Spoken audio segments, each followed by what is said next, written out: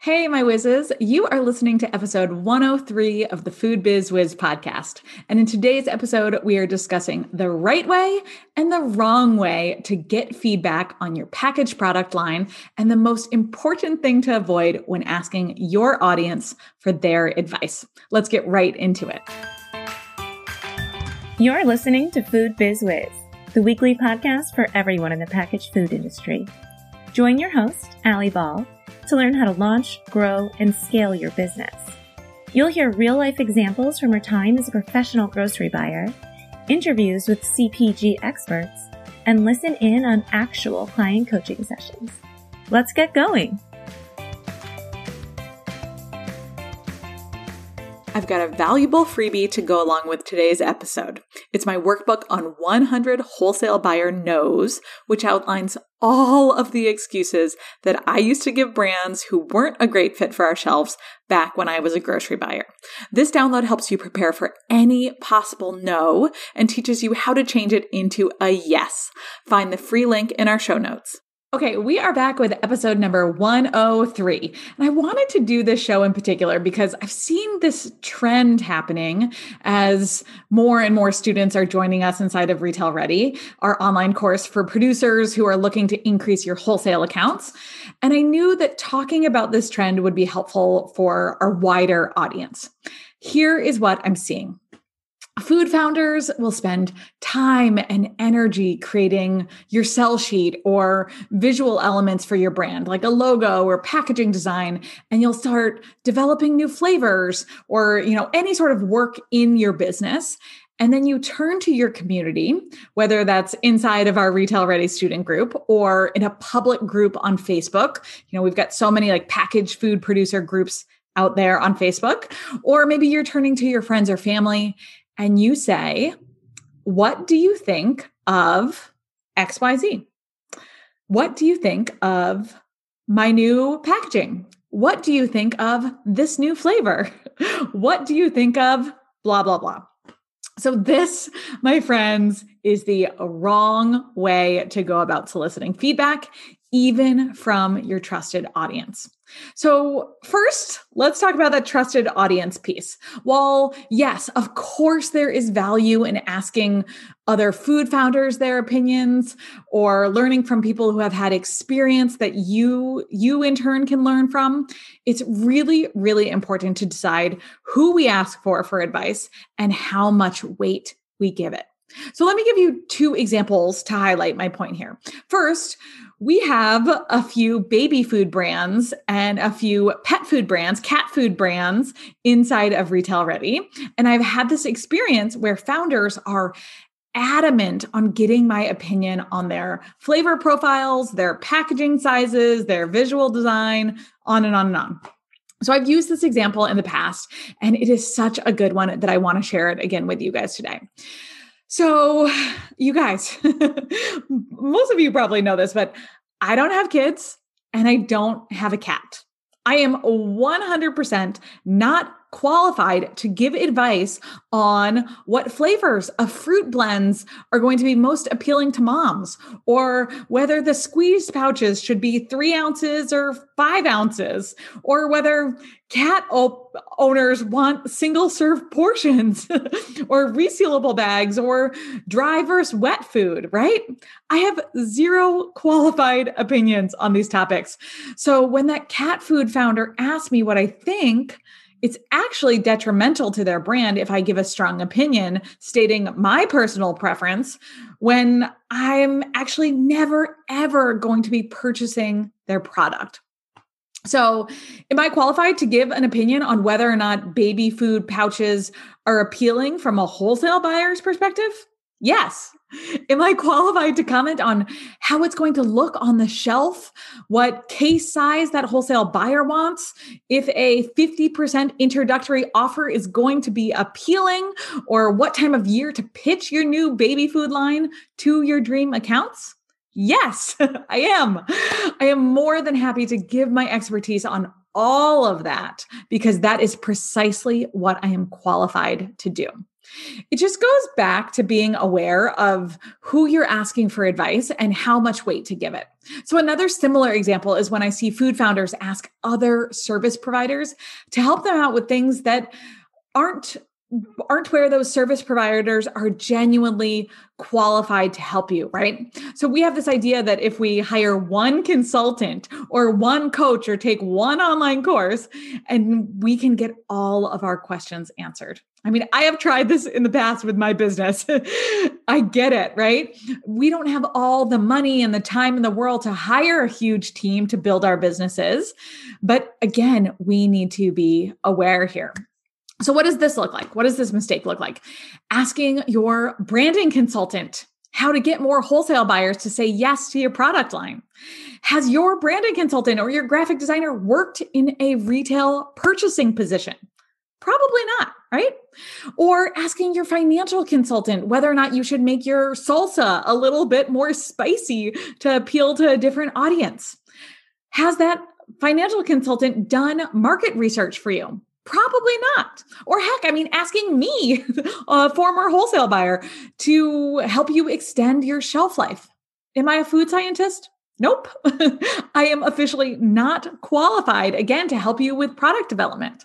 So a great consultant will tell you when they're not qualified to help you in certain ways. And if they claim that they can fix all of your business problems or help you with a really broad set of things that they don't actually have experience with, you are going to waste your money once you realize that you are simply paying for their opinions instead of their expertise. So I like to think about it like this. I wouldn't ask my dentist to fix my broken toe, right? So why would you ask your packaging designer to solve your supply chain issue? So again, I see this a lot. I am in a lot of public Facebook groups. I'm in a lot of Slack channels, networking groups that are filled with smart food founders.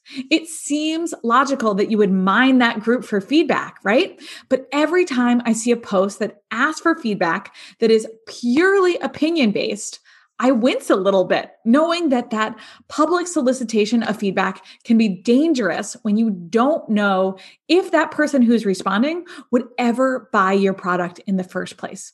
We don't want to give weight to someone's opinions who isn't pulling out their wallet and paying for our products, right? So just remember my example of the cat food and the baby food next time you're inclined to publicly post and ask, what do you think of my new logo in a free Facebook group? Okay, so that is mistake number one, asking the wrong people for their opinion on your product line or your business work. I'm going to be right back with mistake number two after a quick break. Hang tight. This episode is supported by my free workbook on 100 wholesale buyer no's. Why would you want a list of 100 heartbreaking reasons why a buyer says no to your product line, or frankly, why they never call you back in the first place? Well, when you anticipate the no, you can prepare your rebuttal, and that's exactly what I'm walking you through in this free download.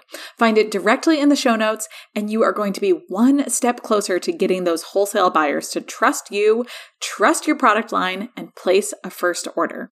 Okay, we are back, and if you are still with me, it is clear that you are okay with my tough love around asking for feedback. Thank you for listening and being open to how you can get better and more helpful advice that actually makes sense for your brand. So let's dive into the second way that you can solicit better feedback.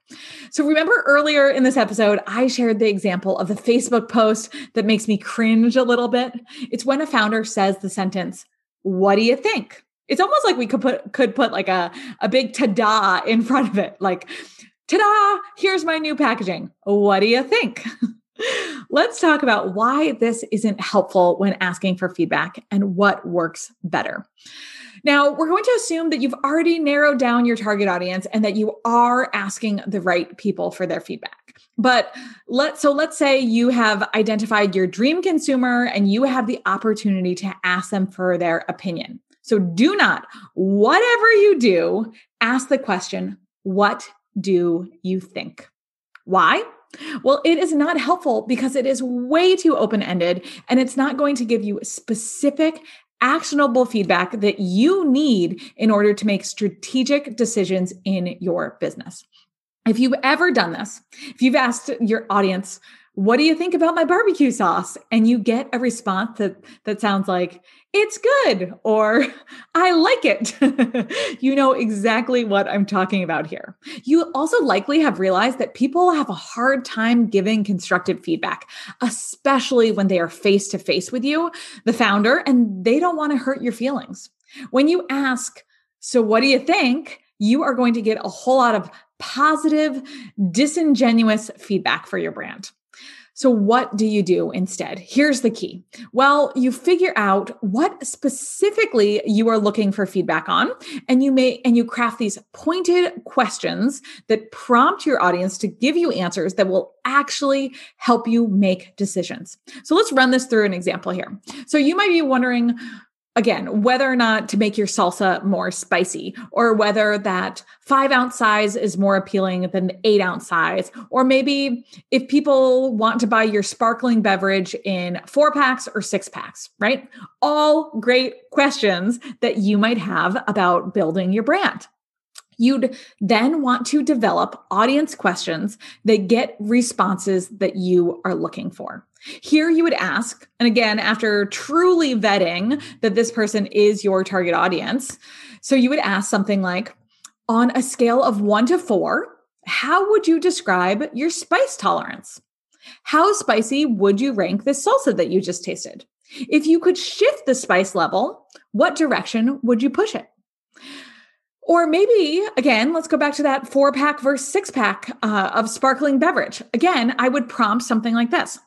I would ask my audience, what brands of sparkling beverages do you currently buy? How often do you buy them? What do you love about the current brand that you purchase? Right?